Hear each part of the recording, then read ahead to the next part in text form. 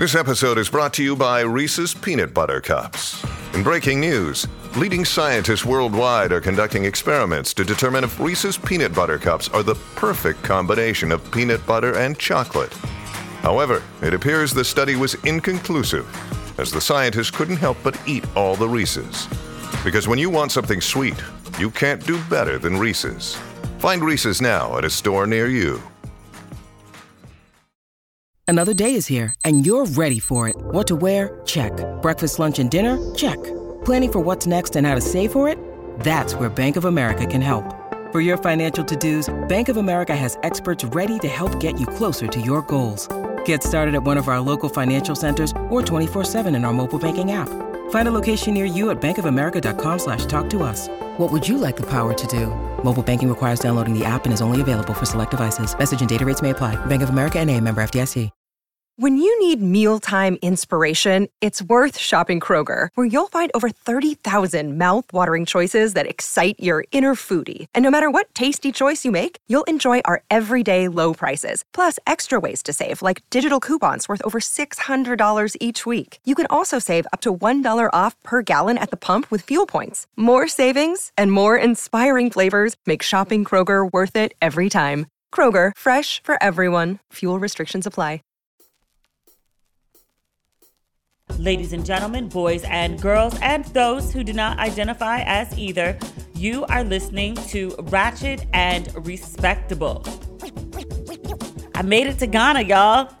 It seemed touch and go there for a minute. And not just the stuff I talked about on the podcast. Like literally the day I left, everything was fine. I got in the truck. I had a driver take me to the airport from my parents' house because I had so many big bags. And I thought it was for the best. Like sitting in the car with my parents for an hour, going from PG County to Dulles, and my parents having, you know, all the normal trepidation that parents would have about their child moving to the other side of the Atlantic. It would have been emotionally too much for everybody. My parents aren't really very emotional in general. Let me back that up. They don't express emotion in the typical ways that you might expect. They just start asking a bunch of like random questions about shit. Like the day before I left, my mother was like very invested in my health care and if my apartment had a generator. They tried to give me this like travel lantern in case the power went out at my place. Parent shit, right? But they would have started that up in the car on the way to the airport when there's really nothing I could do. And I was like, ain't nobody trying to hear that shit. My dad was like, I have a truck picking you up that's going to take you to the airport. And I was like, great, that works for me. So me and the driver, and he's a friend of the family, I've known him for years, are halfway to the airport. We go around the Beltway. We're in Virginia. It starts raining. I've only seen rain like that in New Orleans, like big, fat, heavy rain, like on some like Forrest Gump in Vietnam type rain. It starts pouring. And then like you can see the lightning strikes in the distance. Then I get an alert on my phone that Dulles Airport has temporarily closed due to lightning. With an abundance of caution, they've told all the workers to go indoors. A week ago in DC, there was a big lightning storm downtown. Some people near the White House, in order to avoid the rain and apparently the lightning, went and took shelter under a tree. These mofos got electrocuted.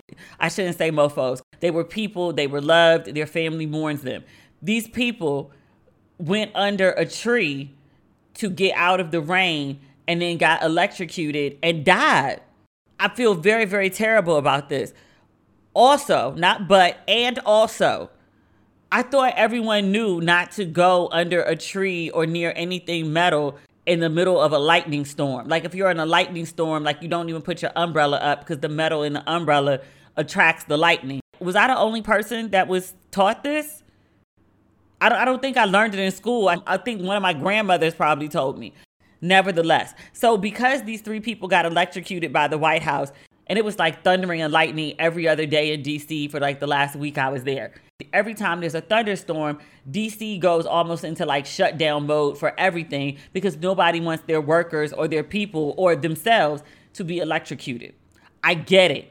I don't want to be in a plane where there's lightning flying all over the place. Like, don't take that risk with my life.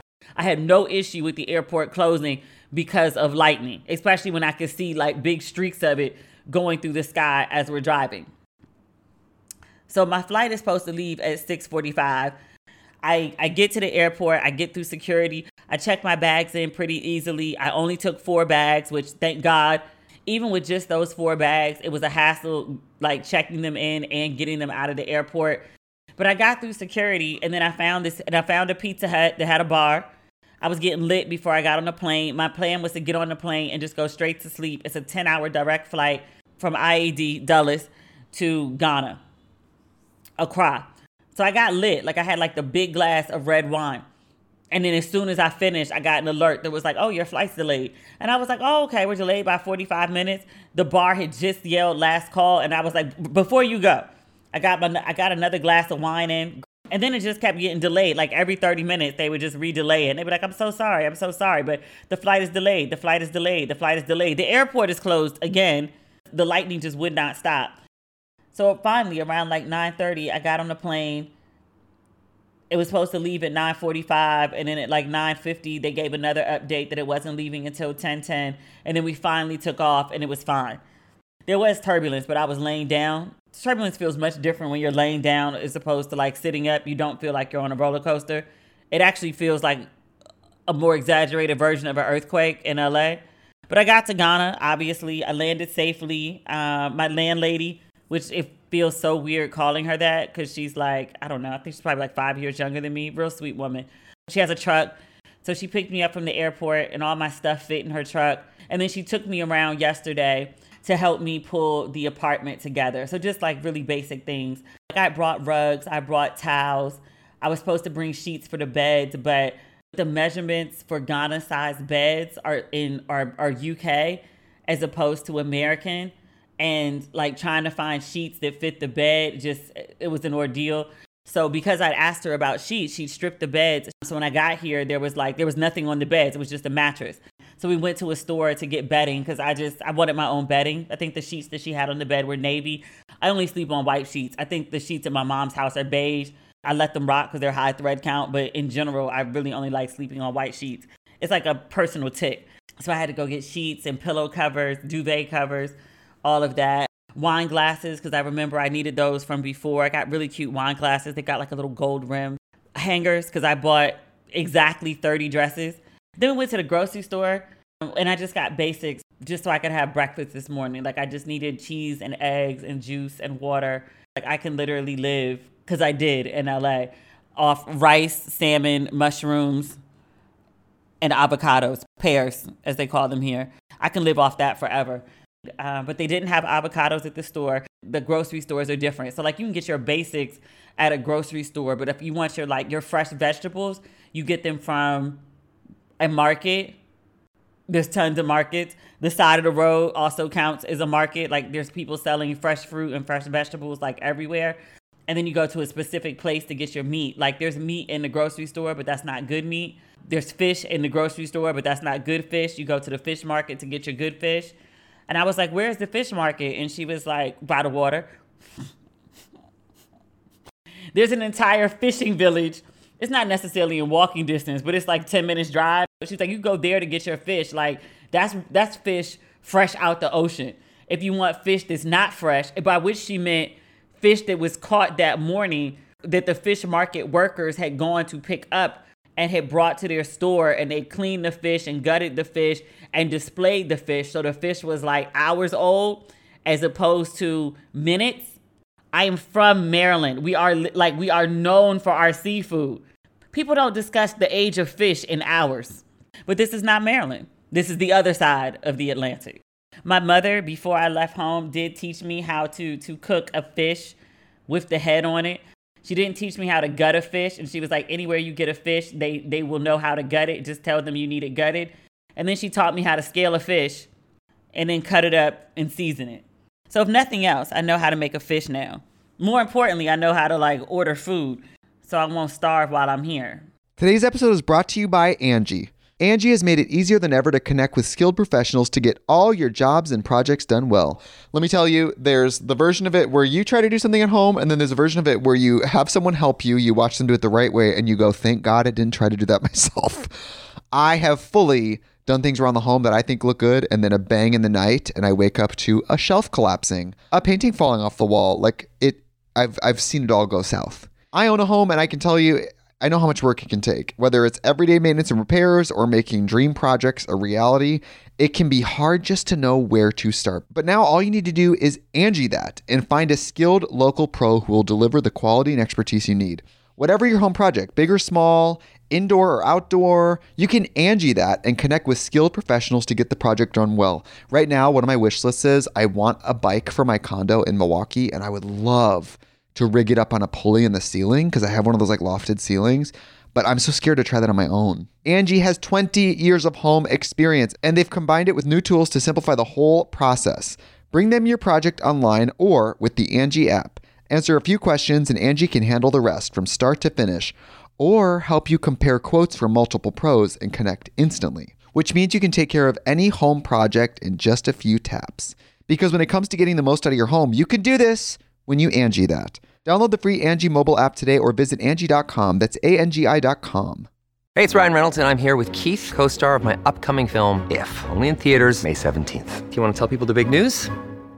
All right, I'll do it. Sign up now and you'll get unlimited for $15 a month and 6 months of Paramount Plus Essential Plan on us. MintMobile.com/switch. Upfront payment of $45 equivalent to $15 per month. Unlimited over 40 gigabytes per month. Face lower speeds. Videos at 480p. Active Mint customers by 531.24 get 6 months of Paramount Plus Essential Plan. Auto renews after 6 months. Offer ends May 31st, 2024. Separate Paramount Plus registration required. Terms and conditions apply if rated PG.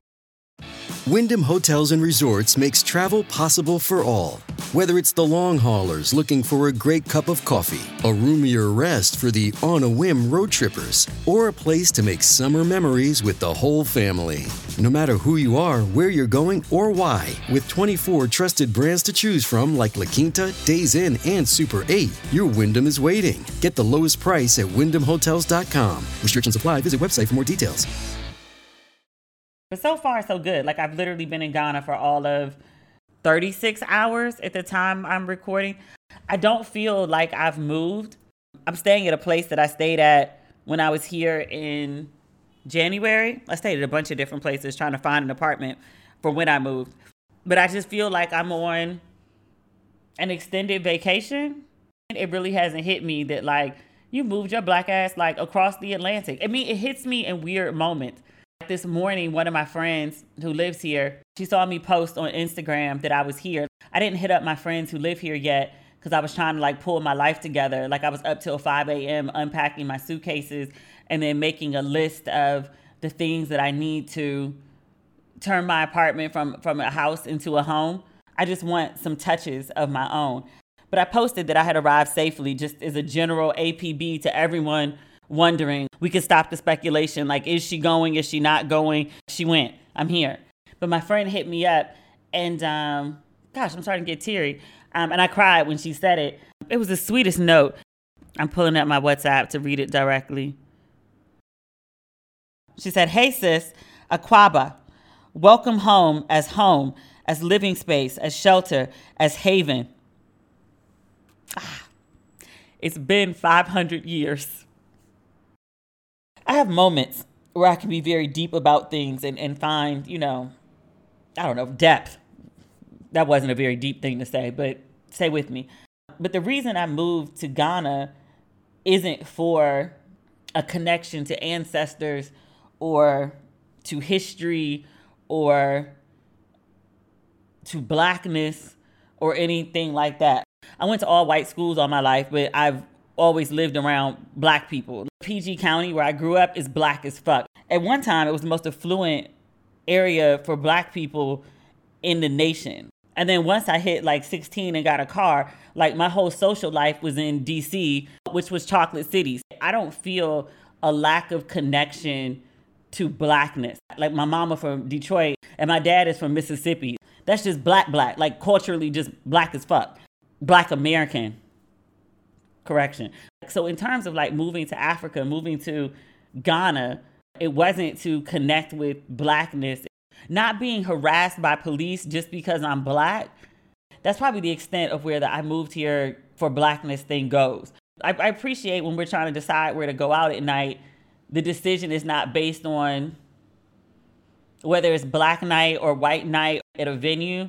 But here, it's based on age, what kind of music you want to listen to, and like just the energy of the crowd. Do you want a complete turn up, or do you want something that's like halfway between like a club and a lounge? Or what kind of decor you want? Do you want like an actual club, or do you want to, you know, be down by the beach and so you're clubbing and you can like hear the ocean and feel the breeze in your hair? Shit like that.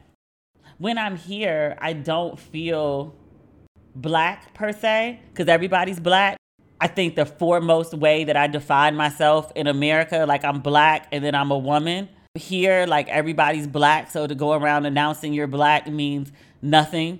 I mean, black is always beautiful and black lives always matter and black is special, but in context, being black is, it's like being alive. What do you want me to take from that?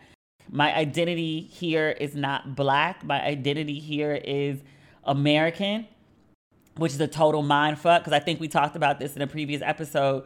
In general, black people in America don't define themselves as American. People who run around defining themselves as American tend to be like the MAGA people. That's some real like fringe Republican shit where they're like, we're Americans, we're Americans, we're Americans. Black people don't really do that shit at home. And in here, it's just like, oh, who's that? Oh, the American. Yes, technically. But also, yes, I've never felt more American than when I'm in Africa. A lot of black culture is, I don't know if derived is the right word. Let's not say derived. Let's say lots of black culture in America is influenced, kept, preserved from West African culture when our ancestors were literally put on ships and taken across the Atlantic. It shows up in the food. It shows up in the dance. It shows up in the culture in many ways, the names of things. Like I wrote on Instagram, my first Dear Mom after I got here, I was talking about how like avocados here are called pears. And then lots of Caribbean readers wrote in and they were like, oh my God, we call them pears too. They're like, did we get that from West Africa? You did. But overwhelmingly, culturally, I'm an American. There's bits and pieces of West Africa, Ghana specifically, that I can see in my culture, my taste buds specifically, dancing on the 2 and 4, the melanin that I have left. But overall, like I would say like 90% of me is staunch American. I don't know the details of the culture here. I don't know the language. I don't know the popular songs. I don't know who Ghana's version of Luther Vandross is. I don't know the names of the popular pastors. Like that's culture. And I don't know what those things are. So I feel very, very, very American, especially with the language barrier. English, it's the language of business. So nearly everyone I encounter speaks fluent English, British English, which is very different than American English. There's certain words that I use that people were like, huh? Last time I was here, I was getting my hair braided and I talked about taking a trip. The woman was like, a trip? And then somebody else had to like interpret in Tree. And she was like, oh, a holiday. And I was like, yes, a holiday. Gunyan people speak Tree or Fanti amongst each other, and they speak English to me. There's just a lot lost in translation. It's part of the reason that I don't feel African or West African or Ghanaian when I'm here. I feel very much American. Like there's this basic shit that makes up a culture that I have no clue about. I think after the first time I visited Africa, the first trip was to South Africa, 2011, I think. I think he was my fiance at the time. And we showed up calling ourselves African American. And by the time we got back, he was Jamaican and I was American. Like I generally don't refer to myself as African American unless it's in some form of formal writing. Otherwise, I just be like, I'm black. That's what I say in America. Here, I'm just American. But I say all that to say, my friend sent me this note about welcome back. It's been 500 years. And the magnitude of this move, and I've thought about it before, it just didn't hit me the same way that it did today. Probably because like I just moved. But the idea that somewhere in my ancestry, on both sides, my ancestors were captured from somewhere in Africa and taken to America. My dad's grandfather, so like my great-grandfather, was born into slavery. And people be like, oh my God, slavery was so long ago. Not really. Like my dad's grandfather. That's crazy to me. My dad grew up in Mississippi but he could trace us back to North Carolina, and then the trail ends. My mom, her father grew up, was it Macon, Georgia? My grandfather was born in 1920, 21, somewhere in there. A black man born in 1920 in Dust Rose, Macon, Georgia. A hypothetical guess will lead you back to a plantation no more than 2 generations back. But the weight of 500 years ago, your family was interrupted and taken to America. And all these years later, you go back to Africa. I'm not sure where in Africa. I just know my people are from the damn continent and I'm on it now. Like it took 5 centuries. But one of us made it back. There's a magnitude to that I'm still not able to fully process. I get it on an emotional, visceral level, but to put it into words, it's just not there for me yet. My pastor at the church that I grew up in, Vermont Avenue in DC, Reverend Wheeler, when he would want to describe and he didn't have the words for what he wanted to say, he would just call it, if it was positive, a great something. And that's kind of what it feels like. I know that I've done a great something. You know what it feels like? If I have like the 3rd glass of Prosecco and I think real hard about it, it feels like living in a modern day Roots. Maybe not the story that Alex Haley told, but like an epilogue to it of sorts. Whereas Alex Haley traced his family history back to a village in Africa, it's like you could trace your history back to Africa and you can just go and create a full circle narrative of your family story. There's power in that. I've been to Ghana a bunch of times. This is probably the 5th time that I've been here. And every time I come, I stay a little longer. Like it started with like, oh, I'm here for like 8 days. And then it was 2 weeks. And then it was 4 weeks. And then it was 4 or 5 weeks. After the first time, I kept extending my trip because I just didn't want to go home because I really like it here. But in the familiarity of being here so many times, I think sometimes I forget about what Ghana means to Americans, especially just because I got comfortable, you know? When I come visit now, I don't go to the slave dungeons every trip because of the heaviness of it. And I've seen it before. And I've gone 4 times, I think. 3 to Cape Castle, once to Elmina. And the last time I was at Elmina, I was like, the energy here is just so fucking death. It's just death lingers. I imagine what it would be like for a Jewish person to go visit the site of a concentration camp in Germany. It's too much. And even on the 4th visit, it's like I know what I'm walking into. Death, rape, other forms of brutality. A loss that is unfathomable. The part that always hits me the hardest, the dungeons, of course, but also the door of no return. At Cape Coast, it's a really big door, like a Game of Thrones type big door. And above the door, they have a sign that says the door of no return. But it's the door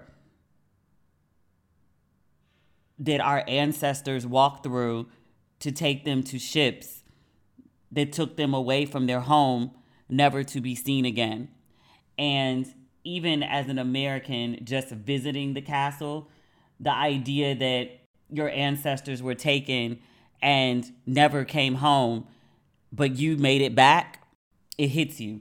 It hits different. Even just thinking about it, now that I've moved here, it hits. I don't have the words just yet, but it hits. The night before I left, my dad was like sitting on the bench in his room and I was standing in the doorway. And this is not where we usually have our like more in-depth conversations. He's usually in his lazy boy in the living room and I'm standing in the doorway there. But he was telling me that I'm going to Africa. And he said, you know, it's gonna be big for you. And I was like, what are you talking about? What do you envision? Because people keep saying some version of that to me. And I'm like, please tell me, enlighten me. Because I'm going to do these trips. Me and Davida are working out tour dates. We're still working on it. People have started emailing me, like, where can we register? Where's the wait list? Like, how do we do it? Give us a second. We were only planning to do 1 trip, and now we've got 2. And now we're doing trips for 2023 and 2024. This was not on the bingo card. Figuring out the back end logistics and just running it as a business is going to take a second. But we're on it. But I know I'm going to do these trips. I'm going to write a book. I asked on an earlier episode, what should I write a book about? And universally, everybody was like, either do the Vivian book. Weren't you supposed to be writing that already? Which, yes. And do a Dear Mom book for Ghana. My agent was like, well, people get it, like outside of, like your core readership, like will they get the Dear Mom thing? And I was like, I don't know. But so far, my readers have been pretty spot on with like everything that I should do. Demetria, you should start a podcast. Demetria, you should write a book. Demetria, you should write another book. Nobody told me to do that damn reality show, though. That maybe should have been a sign. Nobody told me to quit my job at Essence, though, but that actually worked out in my favor.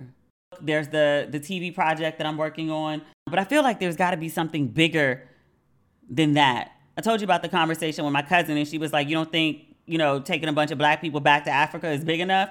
I recognize that that's big, but I was like, still bigger. Maybe I'm overthinking it. I don't know, but I asked my dad, I was like, you've got this vision, so share with me, what the vision is. And he was like, I don't know. I just think it's big. He kind of scared me that last conversation. Like, he was very like, I just want you to be happy and take care of yourself. And I had to ask him, I was like, is this goodbye? Like, are you going to be here when I get back? And he was like, well, Demetria, I'm 81. And I was like, I mean, yeah, but you're in good health.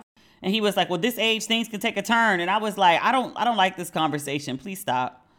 I mean, I guess it's realistic, but still. Like, before I left, he was talking to me about not the Social Security. What's the thing at the bank? The bank, the safe deposit box. And then codes for this, wills and life insurance and all sorts of stuff. And I was like, I can't process this right now. He also told me, he was like, don't come back unless it's bad. And I was like, what are you saying to me? And he was like, I want you to live your life. Like, oh gosh, here we go with the tears. He was like, I've lived my life and I want you to live yours. Unless it's bad, don't come home.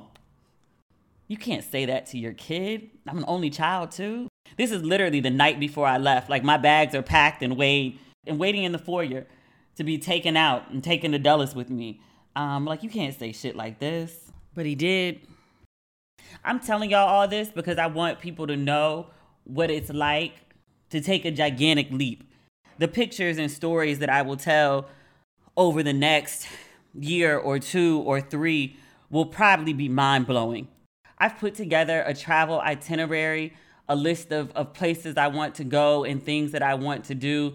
Just the concept of it blows my mind. I have researched and studied and Googled and Pinterest and scrolled and searched hashtags. I have done my due diligence to make this experience the best possible life that I can imagine. Like, what is the dream? Like, you done moved all the way to fucking Africa. What is the dream? Live it. But there's another side to the pretty pictures and the videos and fulfilling the dreams of my 20-something self. I'm giving up a lot. I'm gaining a lot, for sure. There is a sense of accomplishment. I've mentioned my 20-year-old self a couple times on social media when I talk about big decisions that I make for my life. I think about what would I advise her. I think about what her dreams and ambitions were before things like life got in the way, complicated relationships, bills, self-esteem, other folks' opinions, community ties, friendship ties, all things that factor into the decisions that you make for your life. But I try to do her justice and do her proud, mostly because I really liked that version of me. She was fearless. I don't think she knew enough to be scared, but I really liked her, and I like honoring her wishes and desires. Most of them were actually good sense, surprisingly enough. But I feel like after a period of derailment, with the clarity of hindsight, I think for a good 5 years, I was just really off track of who I am at my core. And I feel now like I'm back on track. If you've ever had the misfortune of either nuke bombing your life or having it nuke bombed for you in the form of like losing your job or a major death or a health scare. Those are things that can very quickly set a life that's in order, like set them off spinning through no fault of your own. But the spin out and the mess that your life becomes is all the same.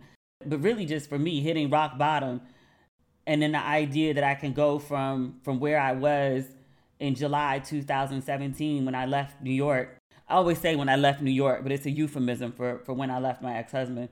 But to go from where I was then, I was so bad off, where I was scared to be alone with myself because I knew I wasn't like mentally in a good place.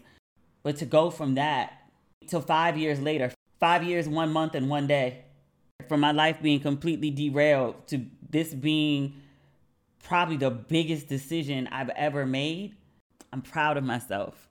There's, God, I can't remember what Nas song it was. It was Nas, Jay-Z, and DJ Khaled. And Nas's verse was amazing, but the end of it, he says, I like who I've become.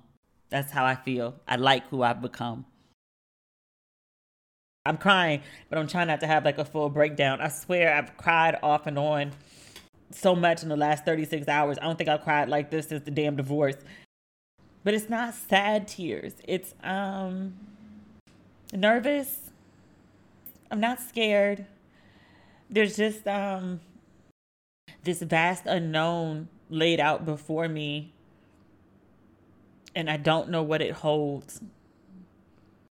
I know that there's a lot of great expectations of me, on which, just so we're clear, I give two fucks about what anybody expects of me, good, bad, or indifferent.